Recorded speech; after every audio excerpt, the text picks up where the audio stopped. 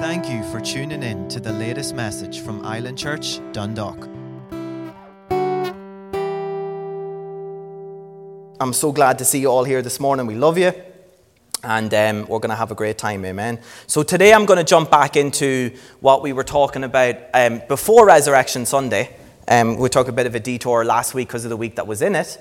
But we were talking about persecution. And we were talking about making sure that we are prepared for the days ahead. Amen. So that's what we began to look at a few weeks back. And we were on the topic of persecution, particularly that which will come against the Church of Jesus Christ. Amen. Hands up the Church of Jesus Christ. Amen. Everyone that's born again of the Spirit of God, you are the church. It's not just Island Church. It's not just this building. It's not just a particular church or faction or denomination. It is the church. It is the body, right? We're part of it and it's one big body, right? We are the Church of Jesus Christ. And persecution will come against the church, right?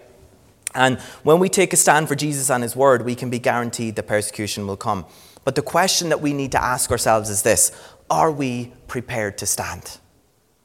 Are we prepared to stand? You see, we look at some of the things that's going on in the world right now, and even some of the things that's going on in this country. You know,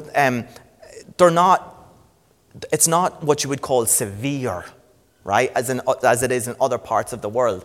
Pushback and persecution against the church and against our faith and against Jesus, right? And you can see it growing and taking speed with things as it's progressing. But it's in some countries, it's like people's lives are at risk, right? They're facing death on a daily basis, physical death, right? They're facing beating and stonings and everything else, right? So we need to get ourselves in a place spiritually, right? In our hearts, in our heart of hearts, that we are sure that we're prepared to stand, that no matter what comes against us, that we are going to stand for his name and his word, right? And this is some of the stuff that we started talking about. You know, we looked at John chapter 15 and discovered that the world will have a strong dislike or even like a hatred towards those who follow Jesus and those who stand for Jesus. Why? Because it happened to Jesus himself. Amen. Go read the Gospels. It will tell you Jesus faced persecution on a daily basis. Jesus wasn't walking around, you know, when everybody loved him everywhere he went, right? Jesus received a lot of pushback. Jesus received a lot of persecution from people, right? But he didn't allow those things to stop him. And he taught us so many lessons in the midst of that. He says, those who reject me will reject you. Those who hate you will hate me, will hate you. And we aren't to think that these things are strange. Remember, we talked about this a few weeks ago. We're not to think these things are strange. People are like, oh my goodness, why is these things happening to me? Why is these things happening to me? Why is people coming against me? You shouldn't think that's strange. If you're doing what God's called you to do, if you're walking in what he wants you to walk in and walking in victory and walking in his power, those things are going to come against you. In fact, you should find it strange if they're not coming against you. Why? Because Paul wrote a letter to his spiritual son Timothy, and he said, for all those who desire to live godly will face persecution. So if you're desiring to live godly, if you're desiring to live a life pleasing to God, if you're desiring to live a life in obedience to him and worship to him, then you will face persecution. Why? Because the Bible tells us. Jesus told us himself, right? And it's in there for us to know, to be prepared for what's ahead and the days that are ahead. You know, and as I started meditating on a lot of these things, it started just to become clear to me the way the Lord was kind of putting things in my heart. And for weeks before this, I suppose since the turn of the year, maybe even just before, we were talking about intimacy on Sunday mornings. I did a series on intimacy. I did a series on what it truly means to know Jesus. We broke that word "know" down. What it means, that it's not just that's not just a second-hand knowledge. It's a first-hand experiential knowledge. It's first-hand, which means it's personal to you. You know it. You don't know him through somebody else. Somebody else may introduce you to him, but then you get your own personal relationship. You can't live on somebody else's. And we looked at all the importance of these things. Then we started going into talking about holiness, living our lives walking in his light, obeying his commands, right? Which is a sure sign. It is a test of knowing whether we're intimate with him or not, because it says that in 1 John chapter 2, verse 3. If you obey his commands, then you truly know him, that you're intimate with him, if you do what he says. So we talked about all these things, and then we talked about what it meant to be in true fellowship with God, what that word koinonia means, and 1 John speaks about it quite a lot. and what it means to be in fellowship with him. And it just brought up to my mind as I was thinking about that's the direction that the Lord took me in. It made me think of what Paul said to Timothy in the midst of severe persecution and imprisonment. And we looked at this last week, 2 Timothy chapter 1 and verse 12. It says, "For this reason I also suffer these things," which he was referring to persecution. "Nevertheless, I am not ashamed, for I know whom I have believed, and I am persuaded that he is able to keep what I have committed to him until that day." So we studied this verse out the last day. I'm not going to get into it, but the gist of it is Paul had a deep personal relationship with Jesus, and nothing was going to stop him from preaching the gospel. Why? Because Paul was prepared to stand. And I can tell you, we're going to look at some of these things today. He came against something. We don't know nothing of the severity of what he came up against, right? And he was prepared to stand. Why? Because he came from a place of personal relationship, of fellowship, of koinonia. And I was like, Lord, this is why you wanted us to establish these things. This is why you wanted us to get these things firmly checked in our hearts and fixed in our hearts if they're not in the right place. Because why, church? Because I'm telling you, you will not be able to stand with what is coming, or persecution-wise, or different things, pushback coming in the days ahead. It's going to be very difficult for you to stand on what you believe and to stand for his name and his word if you're not intimate. If you're not in a fellowship with him, it's going to be extremely difficult. I would nearly say it is impossible, because you need to have it. You need to be coming from that place of relationship with him. You have to have a personal relationship with him, and then in that place you're going to find your strength and your boldness and what you need to get you through. Amen. So Paul said himself, he no longer valued his own life. Why? Because he now recognized his life in Christ. Galatians 2:20, "I no longer live, but Christ lives in me." It's not my life anymore. Christ lives in me. So everything that was coming against him, he didn't take it personally, because he was like, it's not my life anyway. I'm doing this for Christ. It's Christ's life in me. He fully committed himself and his call into the Lord, and he knew that God would keep that which he committed to him. When you fully commit to something, would you agree that when you fully commit to something, you're not easily pushed aside? Right? That's when you commit to a relationship, when you commit to, taking up a sport, when you commit to whatever it may be, commit to, a new diet or whatever. If you're a strong-willed person, you've got good willpower, you've got, you're not easily pushed aside at the first hurdle. You're not like, all right, well, that's it. I'm giving up. Or when the first sign of a storm in your relationship, even though you committed to that person, all right, whatever, I'm done. No, commitment means that you're not easily pushed aside. Right? So Paul uses the word commitment here. And when you fully commit to something, when you fully commit yourself to Jesus, you'll be able to stand for him and his word. You'll be able to stand up for his name. You'll be able to stand in the midst of persecution and pushback. But the commitment, church, has to come first. A lot of the times we don't commit to him. We don't. Paul's talking about, I know whom I have believed, and I am persuaded that which I have committed to him, meaning myself, meaning himself and his calling, I have committed to him. I know he will keep that. He will keep that for me until the day. So what he's saying there is, I had to commit to him first these things. We can't expect God to keep something if we haven't committed to him. You have to commit to him first, and then he'll keep it. Amen. Then he will keep it for you. You have to commit to him. He wants your commitment. He wants your heart. So what is persecution and why does it come? And quickly recap before I move on here. We talked about some of these things in that week that I shared. And, we talked about, there's an antichrist spirit. Right? There's an antichrist spirit in the world today. Right? There was back then. It's today. It's there. Right?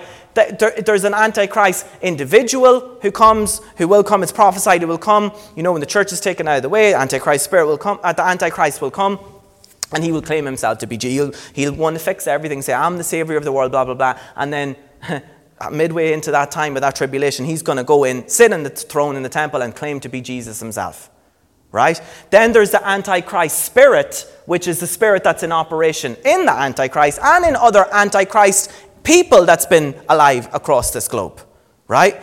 And then there's antichrist, as in people where the spirit is in operation through them, right? So what are these people? What is this antichrist spirit? It's about. It's the work of Satan. Why? To stop the spread of the gospel, to stop the good news of Jesus Christ, to stop Jesus' kingdom advancing. But he's not going to. It's going to fail. Why? Because Jesus is victorious. Amen. Persecution, when the gospel is presented in the power of the Holy Spirit, which it always should be, right? Because we don't just have a doctrine. We don't just have a set of beliefs like a lot of religions have. What do we have? There's a demonstration of power that comes. Why? Because the Holy Spirit is demonstrating the words that we speak with his power. We talked about this on Resurrection Sunday last week. There was a demonstration of power to what Jesus spoke. That's why the tomb's empty today. Okay? There was a demonstration of power. So when the gospel is presented in the power of the Holy Spirit, it will cause those who are under conviction to push back against it at times. It will cause those who are under conviction to persecute those who are presenting the gospel, say. Right? Persecution can be a sign that those doing the persecuting, they're under conviction. Right? How you live your life as a believer, the words that you speak, how you act, how you set yourself apart, how you consecrate yourself, how you carry yourself, what you do, that can be seen by other people. Right? And when other people don't live like that or aren't living like that, it's not even that you're condemning those people with your words, because we're not called to do that, right? But how you live your life can condemn people and make them feel judged. Why? Because it says in John chapter 14, I believe it is, or 17 maybe, I can't remember the chapter, but it says in John when it talks about the works of the Holy Spirit, why the Holy Spirit comes. One of the purposes of the Holy Spirit is to convict the world of sin. The Holy Spirit, it comes to convict the world of sin. So when the Holy Spirit is working through you, it's convicting people of where they are. It's showing people, I'm not where I need to be. So what does sometimes be the automatic response in that? They push back against it. They push back against it, or they persecute, right? It's the power of the Holy Spirit through you that's shining a light on what they need to get fixed. Maybe they're not right with God. Maybe they haven't accepted Jesus as their Lord and Savior. Maybe they have, or maybe, they're not walking in that. Maybe they're not walking in victory like he desires for them to be. Maybe they're walking in sin. Maybe they're yielding to things that is going to put them in danger. And God is merciful, church. Jesus wants them to come from those things. And, sometimes he will use you. If you have an area of influence, he will use you. And the Holy Spirit's work through you will shine a light on what they're doing wrong. It will shine a light on their sin, right? And it can be easy. It's easier to stand in the midst of persecution when you don't take it personal, when you know that it's not just you that they hate the message you carry. Okay, and we looked at that last week, or the last time. So when you are talking about persecution, the word Jesus referred to the Holy Spirit. Why? Because he not only is going to be our demonstration of power, working through us, shining a light on people when they need to be, but the Holy Spirit is our source of strength. He's our source of boldness, right? The Holy Spirit in us. It's not us. That's what Paul was saying. It's not me who lives. It's Christ who lives in me. I couldn't do what God called me to do without the Holy Spirit, right? I couldn't do what God's calling me to do without the Holy Spirit empowering me, enabling me, and equipping me to do it. Because it's not me. I guarantee you it's not me. Right? It's the Holy Spirit in me. Right? So we need to be prepared for the days ahead. We need to be planted somewhere, church. We need to be pressing in. We need to be seeking him harder. Right? Not pushing back. Not taking a back seat. And reminding ourselves that we are here to fulfill the Great Commission. We're not here just to have a good time, have a good ride, and say, see you later, world. We're here to fulfill a purpose. We've been called with a holy calling. We are a set-apart people, a peculiar nation, right? With a purpose on our lives. A generic call, which is to preach the gospel, which is the Great Commission. And then within that, each and every one of us have a specific call, a specific destiny, a specific purpose. Mine might not look like yours. You might not be called to preach from behind a pulpit. You might, I might not be called to stand in the streets and evangelize to thousands of people. But each and everybody has a specific call, has a specific purpose. Right? And you're to fulfill it. Why? Because it's the body, and we all contribute to the overall health of the body. So we need to be mindful of these things, church. We need to remain faithful to God. Paul said in Philippians chapter 3 and verse 12, not that I have already attained or I am already perfected or matured. Right? This is coming from the Apostle Paul. He recognized that in himself, that he wasn't matured. I press on that I may lay hold of that for which Christ Jesus has also laid a hold of me. There will be things that will try and stop you from pressing on. There will be things that will try and stop you from laying hold of that purpose. That's what he's talking about. I'm going to press on to grab a hold of that purpose and fulfill it, the one that he has for my life. Persecution is something that will try and stop you. It is a tool of the enemy that will try and stop you from pressing on, grabbing a hold of that purpose. But however, if we remain faithful to God, you will get there. You will get there. So I want us to be encouraged this morning, right? I want to build up our faith. Does that sound good? Amen. I want us to look at some examples in the Word of God of those who experience persecution for taking a stand for God and His Word. Church, we are the New Testament church, right? Which means we're called to stand for Him and stand for His Word. Stand for the name of Jesus. Stand for His Word, right? We're not called to conform to the world's principles. We're not called to compromise what the Word says. We're not called to do these things, although we're seeing it regularly. But that's not what we're called to do. We're called to stand for Jesus and stand for His Word. Stand for what's right. Stand for what's godly. Okay?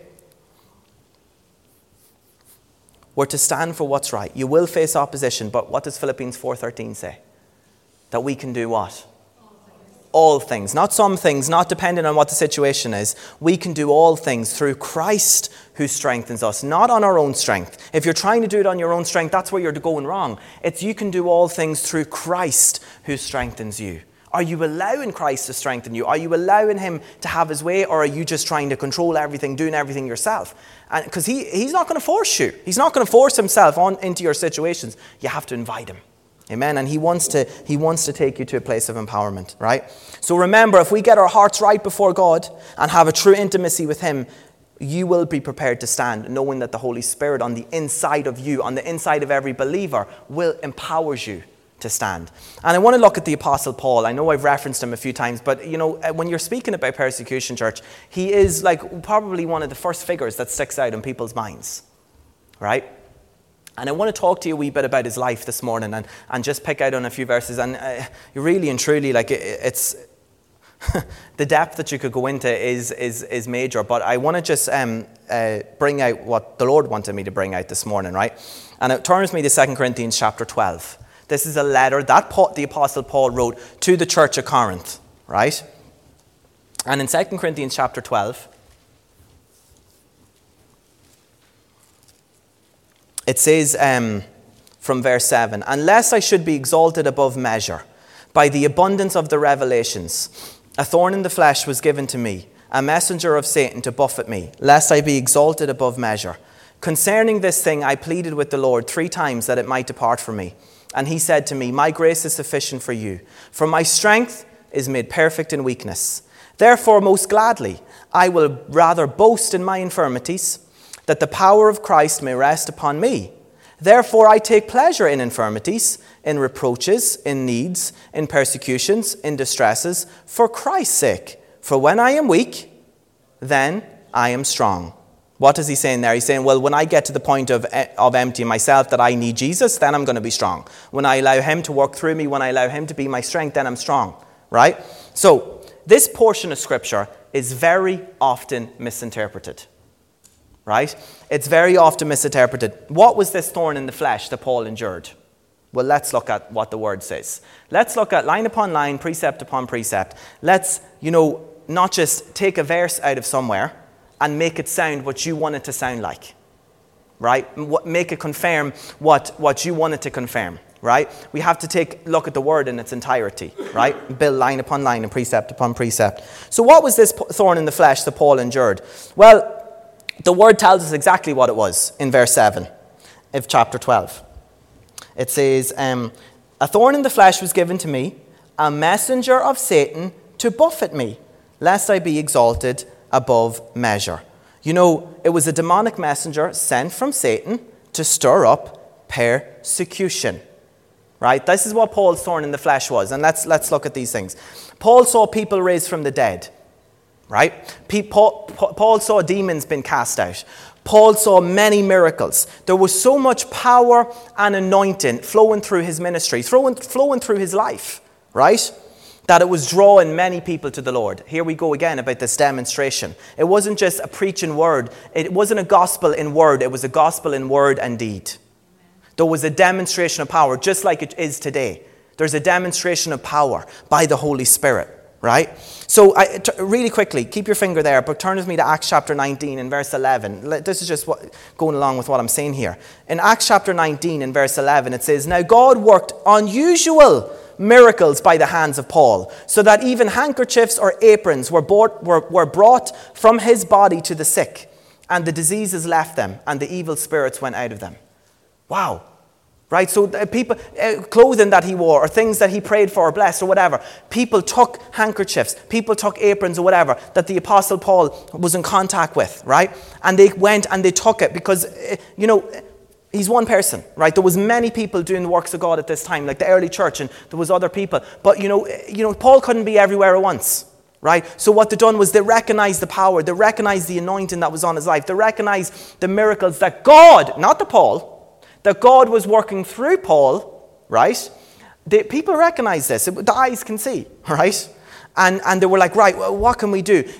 Then they started taking physical things, right? And laying them on the bodies of people that were ill or people that were tormented. And God was working, right? Miracles were taking place. So this just gives us a bit of an insight into how Paul was being used. Satan recognized, church, that Paul was drawing many people to the Lord, and he wanted to stop it.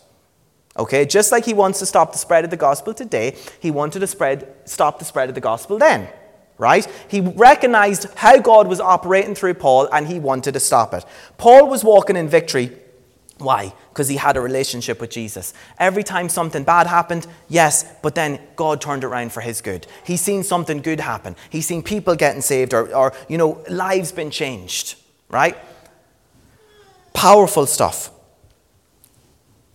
Some people believe that Paul had a problem with pride, or that he was arrogant, and this thorn in the flesh was sent by God to keep him humble, right? This doesn't correspond with Scripture. It doesn't correspond with what the Word of God teaches us, right? Even though there is an element of, yes, we need to be mindful of that. We don't just think everything is about ourselves and, because God works through us, we're this great person, and start to elevate ourselves or exalt ourselves. That's a problem. And it is important, like that word the Lord gave us last week, I believe it was, to keep your eyes on the rock from which you were hewn. Isaiah chapter 51, but also from the hole from which you were dug. Right? So you need to be mindful of, look at what God saved you from. He doesn't want you to stay there. He doesn't want you to stay in the pit or stay in the hole, but he wants you to remember, right? This is what I've done for you. But now I want you to look at the rock from which the empty tomb is now your empty tomb. Because of my empty tomb, you walked out victorious. You have eternal life through me. Right? So there is an element that we need to be mindful of those things, right? But Paul's thorn in the flesh wasn't an act of God to keep him humble, right? God doesn't humble us in ways that will harm us, right? God doesn't humble us in ways that will humiliate us in front of people or degrade us or do anything like that, right? In fact, the Bible tells us to humble ourselves. The Bible says to humble yourself, right? 1 Peter chapter 5. And in verse 5 it says, God resists the proud and he gives grace to the humble. Therefore, humble yourself under the mighty hand of God, that he may exalt you in due time. Church, humility is not something that can be forced upon you. Humility is not something that somebody else can give you. Humility has to come from your heart. It has to be you. It has to come from your heart. It comes from the inward out. It cannot be forced upon you, right? You have to choose humility. You have to choose to walk in those things. It has to come from the heart. I believe Paul walked in humility and God exalted him with a victorious life. That's how he was able to walk victorious. That's why he was able to walk in power. Even though he encountered many hardships, he overcame them all. Why? Because he knew what Jesus won for him and he walked in it. That's the problem with the church today. A lot of the times they don't understand or know or fully are aware of what Jesus won for them, but therefore they do not walk in it or cannot walk in it, right? Because of a lack of knowledge, my people perish. So if you don't know what God's won for you, if you don't know the will of God, if you don't know his word, how can you walk in victory? You need to know what's available to you, and then you can walk in it by faith.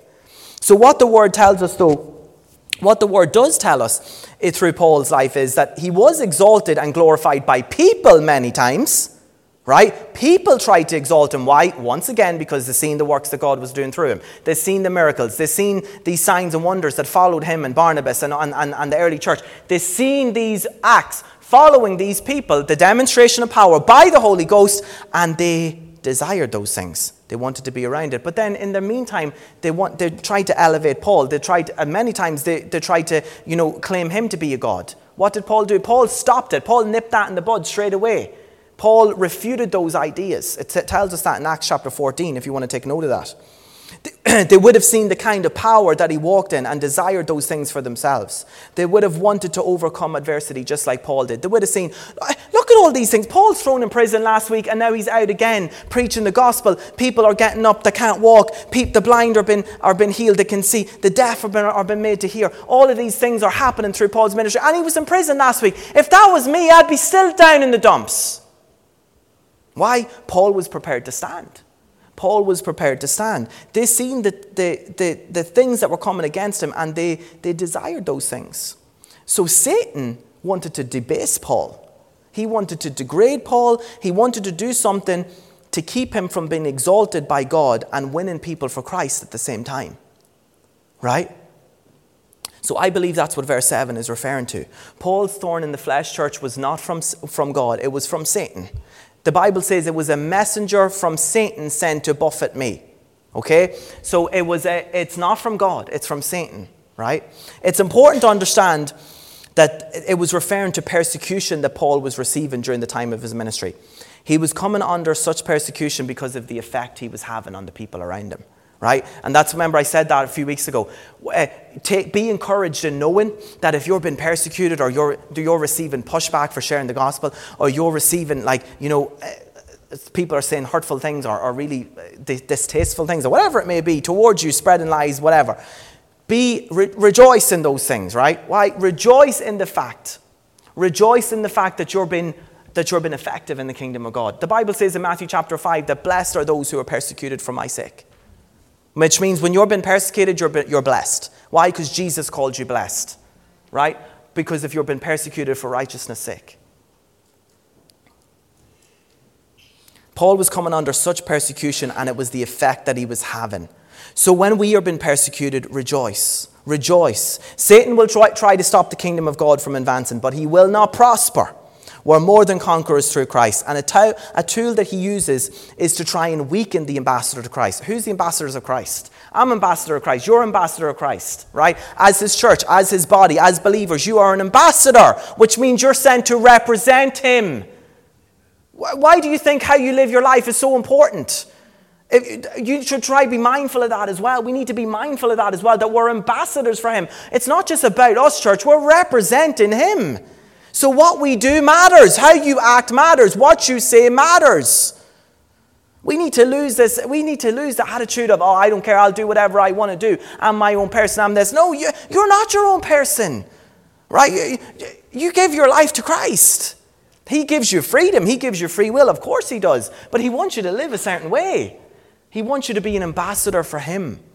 He wants you to be a true ambassador. And that's to live your life set apart, consecrated for his use, presenting yourself a living sacrifice to him. Right?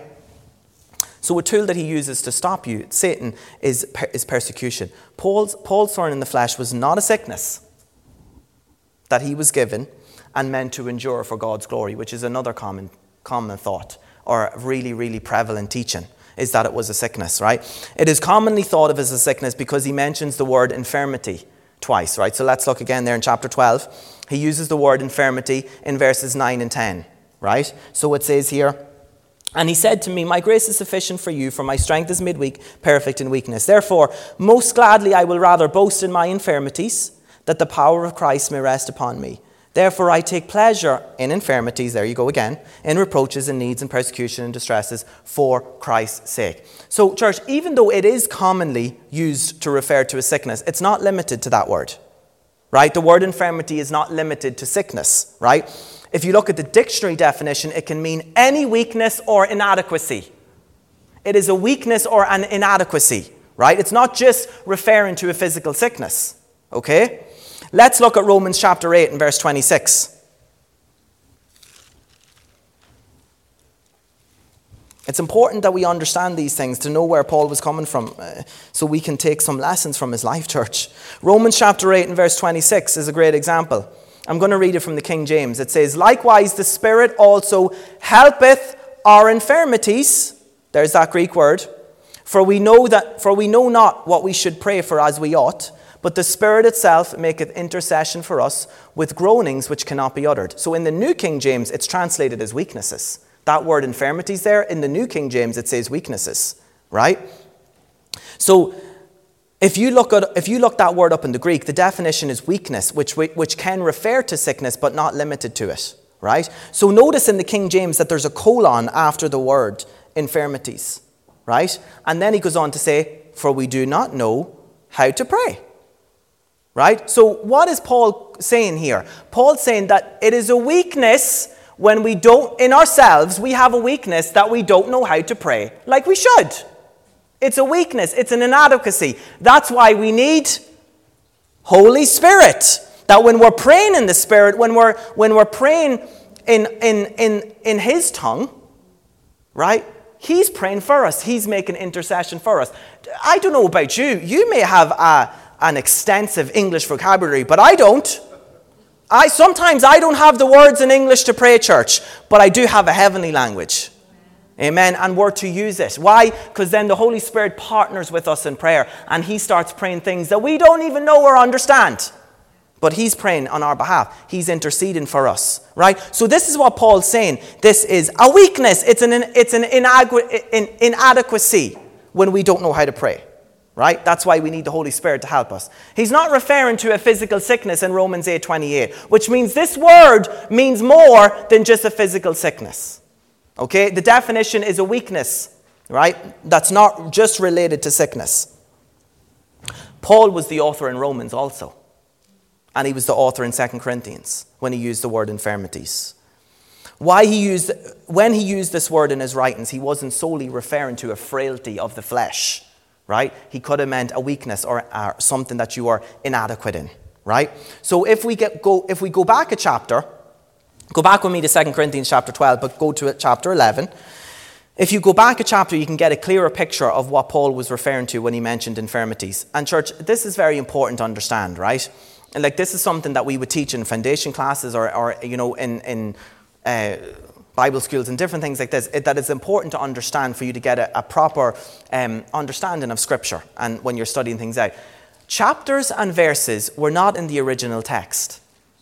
They were put in later for these translations. Why? For our reference. Right? They're not bad, but they weren't, like Scripture and verses, they weren't separated by chapter. Sometimes we'll take a verse in chapter 11 of some book, and then we take a verse in chapter 12 of some book, and we think it's completely separate. Because it's in a different chapter, so it's not referring to that. There wasn't chapters and verses in the original manuscripts. It all flowed as one letter. Right? So what some of the authors maybe by the Holy Spirit was saying a chapter or two ago, it still means that they're in the same thought in this chapter. Okay? Paul speaks a lot about infirmities in 2 Corinthians chapter 11. Right? Let me read some of them to you.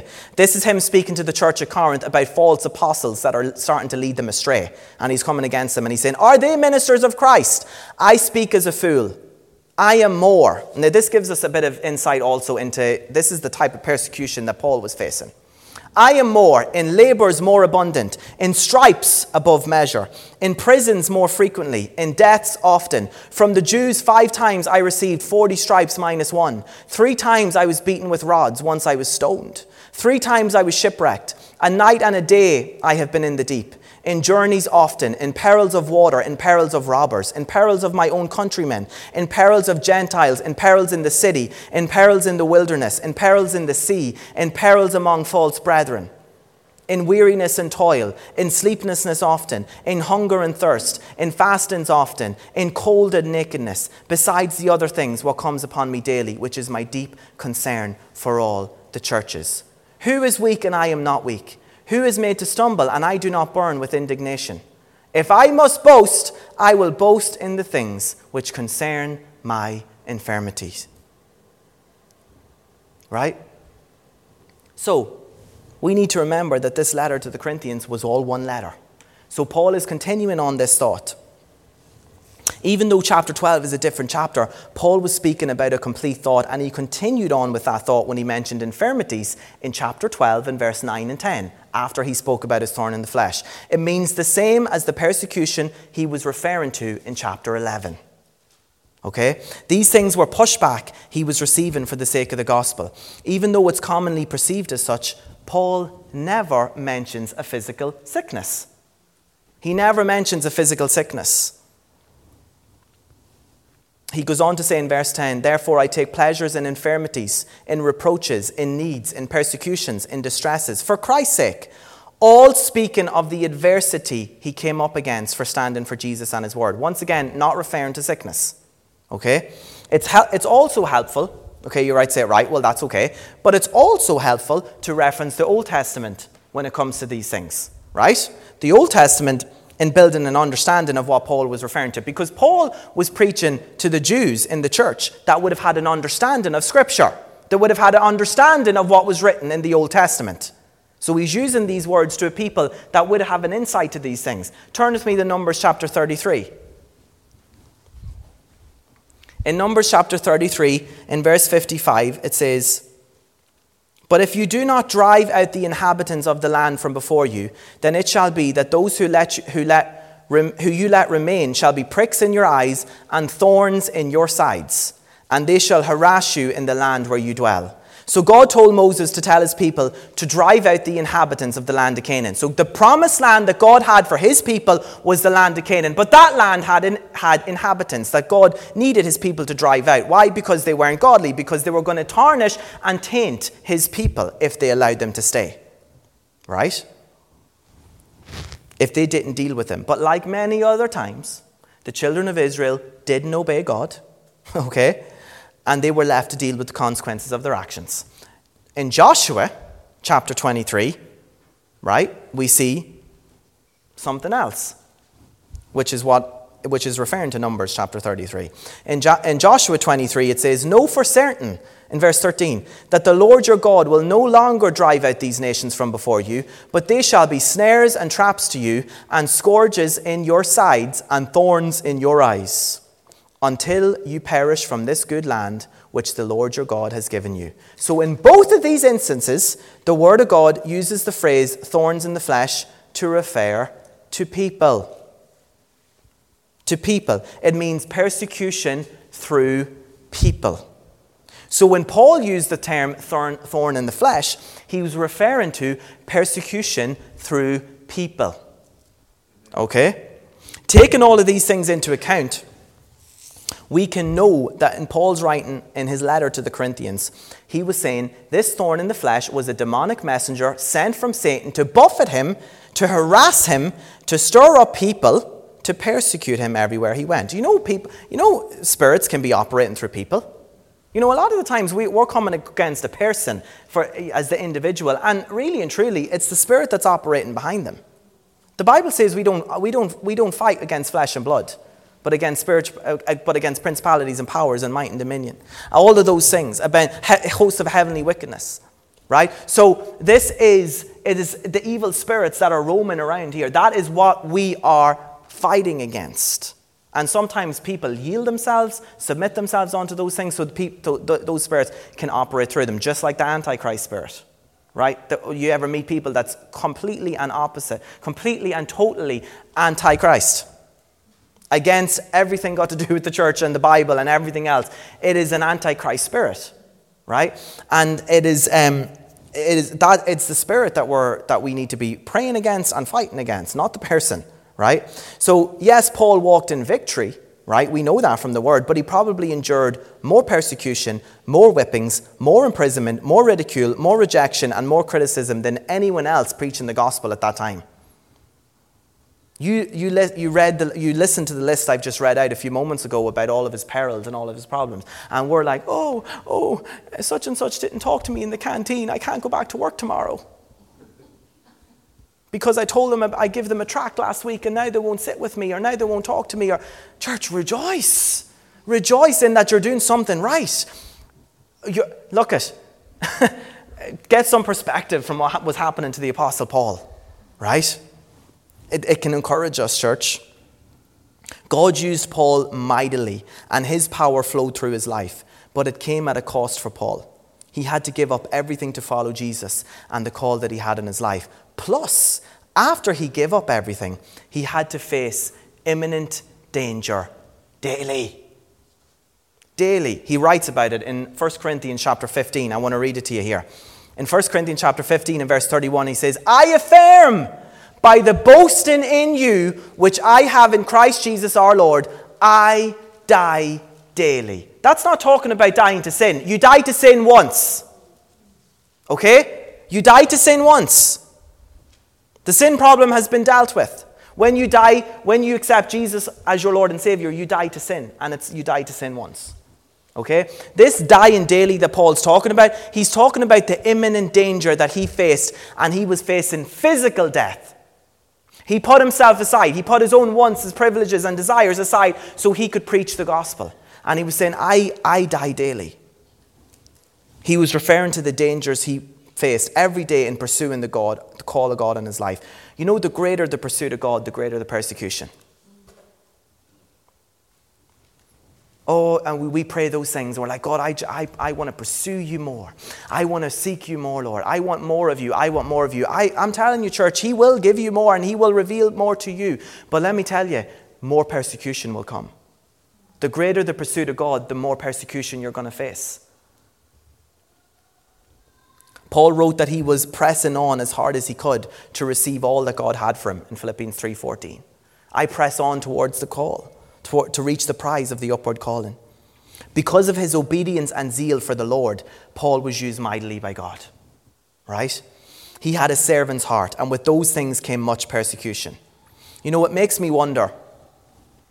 This makes me wonder too when I think of that, when I think of how Paul was used mightily by God and how he submitted himself in humility, how he gave himself, he gave his whole life for the gospel, laid it down for Christ, right? And then he died daily. Then he faced imminent danger daily. Not just, a snub from somebody on the street, or somebody crosses to the other side to avoid you, or, somebody didn't say hello to you in the gym or at work or whatever. I'm talking about, when Paul stepped out in public, he was facing physical death if somebody saw him. Many's the time he had to escape by night and escape through different ways. Why? Because people were looking to kill him. Right? A messenger of Satan. So it makes me wonder, so many people like to wrongly, and I say wrongly, use that term thorn in the flesh to glorify a problem or situation that they may be encountering. Oh, I'm just like Paul. Oh, how are you doing? Oh, I'm good. I'm facing this sickness, or I'm facing this problem, I'm facing this situation, but it's okay. I'm just like the Apostle Paul. I'm going to motor on. I'm going to take this sickness in my stride and I'm going to use it to glorify God. I'm just like Paul. I'm just like them. I have a thorn in the flesh. I'm proud to say I have a thorn in my flesh. You're stupid to say that you're proud to have a thorn in the flesh. Okay? We should be, like I said, you rejoice with persecution because you know that you're having an effect on the kingdom. But church, we don't go around looking for it. We don't go around seeking it. I want persecution today. I want somebody to throw a rock at me today. Do you? No, we don't go around looking for these things. Right? Sometimes people like to glorify their problems, wrongly use this phrase and wrongly twist this verse to say that, I'm just going to grin and bear it because God gave it to me. I'm going to grin and bear these things. Well, if that's the case, I sure hope that you have the abundance of revelations that Paul had. Because that's the very reason why he said he had the thorn in the flesh in the first place. This man wrote half of the New Testament. He had an abundance of revelations.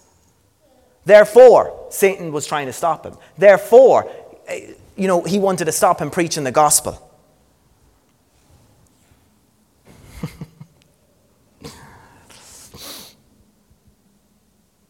If we don't claim to have the abundance of revelations, that we can compare.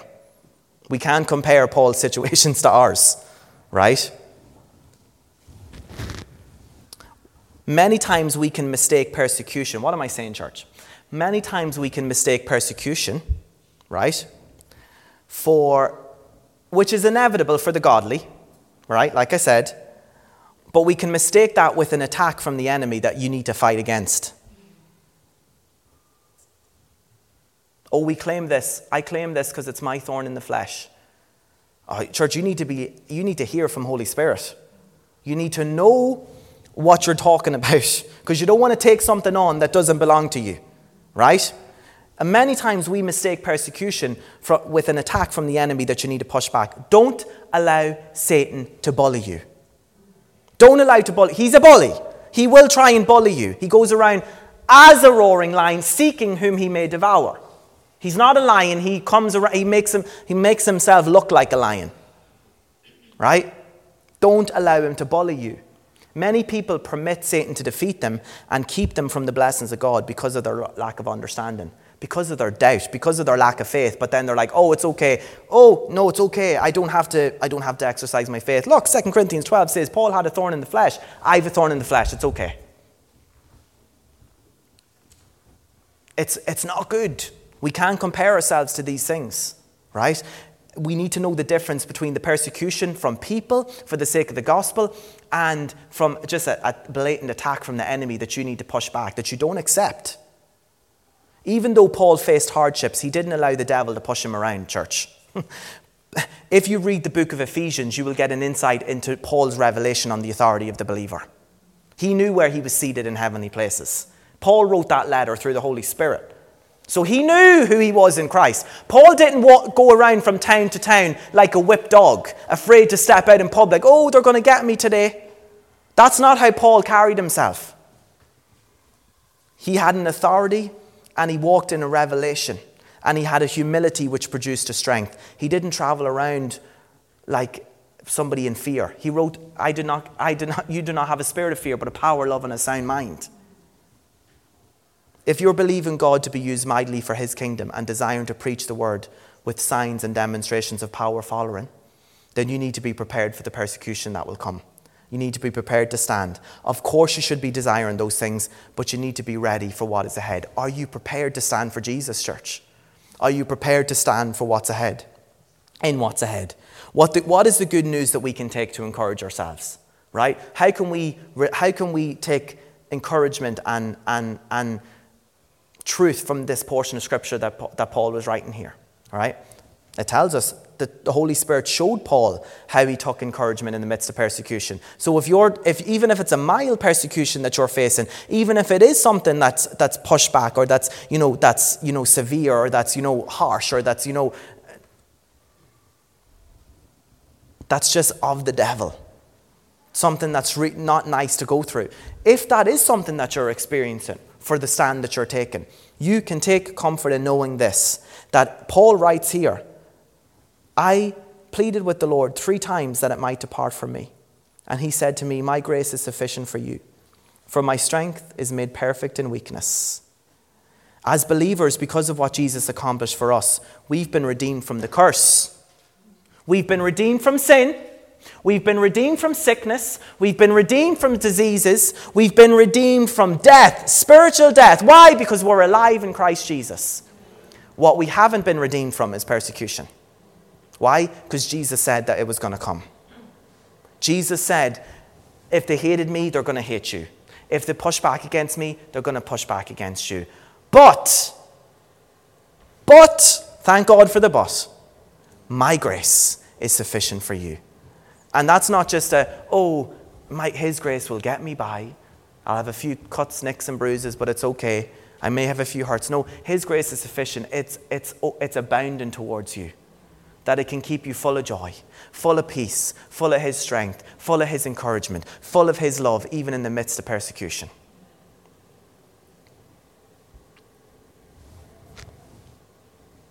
We will be able to deal with and overcome anything or anyone that comes against us. Why? Because of God's grace. Church, if God redeemed us from persecution, if God eradicated persecution, there wouldn't have been an Apostle Paul. Paul would have been wiped out. Why? Because he was the biggest persecutor of the church before his conversion.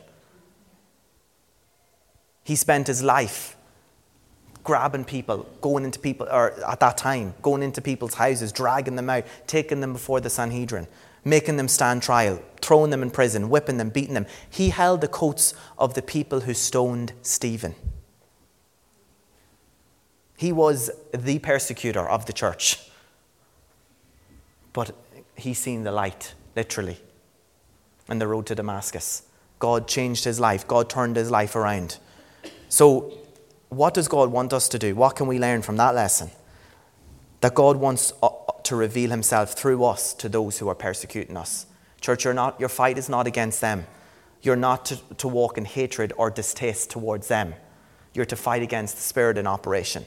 You're to say, no. I'm not going to stop. I'm not going to walk away from being the ambassador that God called me to be. I'm not going to walk in hatred. I'm not going to bite back with my words that I cannot take back. I'm not going to speak hurtful things. I'm not going to spread gossip about that person because they're doing it to me. I'm going to choose the higher ground. Why? Because I'm an ambassador of Christ. They can say all they want about me, but it's okay because I know what God says about me. I know who I am in Christ. I know what the Bible says I am. Therefore, I don't care what Joe or Mary or such and such at the office says about me. He can't do that. He can't reveal himself through us if we're acting un-Christ-like. He wants us to love people, forgive people, and follow him always. He wants us to take a stand for him and his word no matter what. God will use you right in the midst of persecution, but you first need to be ready for a church. You first need to be prepared to stand because God knows where your heart is. God knew where the Apostle Paul was at. God knew the grit that he had. God knew the determination that he had. God knew the heart that he had. And he was able to withstand this persecution. God knows what we can handle. And he wants us to get ready. How do we do that? Get more personal with him. Fill yourself up with more of him. And then it won't matter what comes against. You need to be intimate and be in fellowship. When we are, we'll press on and to fulfill our purpose. When we're intimate and when we're in fellowship, we'll press on to fulfill our purpose. And even in the midst of pushback, you can know that his grace is sufficient. In the middle of our weaknesses, he will show himself strong on our behalf. Be encouraged not to slow down when persecution comes. Don't slow down. Don't stop. Don't stop telling people about Jesus if they're spitting at you on the street. Don't stop telling people about Jesus if they say, oh, here come the wackos again. Don't be put off by things. Don't be put off. Walk in boldness. Let him show himself strong in you, but it's only when you come to the end of yourself, in your weakness, that he can be made strong in you. You're on the right track and you will overcome in Christ Jesus. Amen. Paul's thorn in the flesh was the persecution that he was facing. It wasn't a sickness. It wasn't sent from God. He didn't have some puffy, runny eye disease. Okay? You know, if you can believe that from Scripture, you can make Scripture say anything you want it to say. Line upon line, precept upon precept. He walked in power. He walked in authority. It says in Acts chapter 28 on the island of Militia that he prayed for people and people were getting healed. Pop, pop, pop, pop, pop. A viper came out of the sticks and bit him on the hand and he shook it off and didn't even think twice. If he was sitting there with pus gushing from his eyes and this terrible eye disease, do you really think people would have been able to receive their healing from a man that was ministering what God had for them? No, church. Paul walked in authority. Paul walked in power. That to the point of that they thought even, oh, he must be a god. Look, that snake isn't even going to kill him. And he reached so many people for Jesus because of why? Because he demonstrated it by walking in victory. Yes, he had hardships, and yes, we will have hardships, but that doesn't mean you don't walk in victory. You walk in victory nonetheless. Amen? Amen. Heavenly Father, we praise and we thank you. Oh, we thank you for the hope that we have in your word that shows us, points to us what is ahead, but it gives us the solution, Lord. It gives us the answer. It gives us the hope that we have in you. We're thankful, Father, for your word. We're thankful for your Spirit this morning. We're thankful that we're able to come and receive from you. But we're also thankful for that veil that's been torn away, Lord. That we could come in here this morning and we could worship our King. We could worship the Lord of Lords, the God of this universe, the one true God. Why? Because we have a personal relationship with you because of your Son, Jesus. Jesus, we thank you. We love you, Lord. We thank you for saving us, redeeming us, setting us free, healing us, and setting us in a place for such a time as this. We know, Lord, we come into agreement now together, knowing that we are the body. We are ambassadors. We are strong in you, Even though we may have weaknesses, even though we may face hardships, we don't walk in those things. We don't give light to those things. We don't glorify those things. We glorify you. We glorify your power. We glorify the Holy Spirit at work in us. And we choose to walk in victory, knowing that nothing can stop us. We thank you, Lord, and we thank you for Psalm 91. Oh, we dwell in the secret place of the Most High. We're intimate. So we shall abide under the shadow of the Almighty.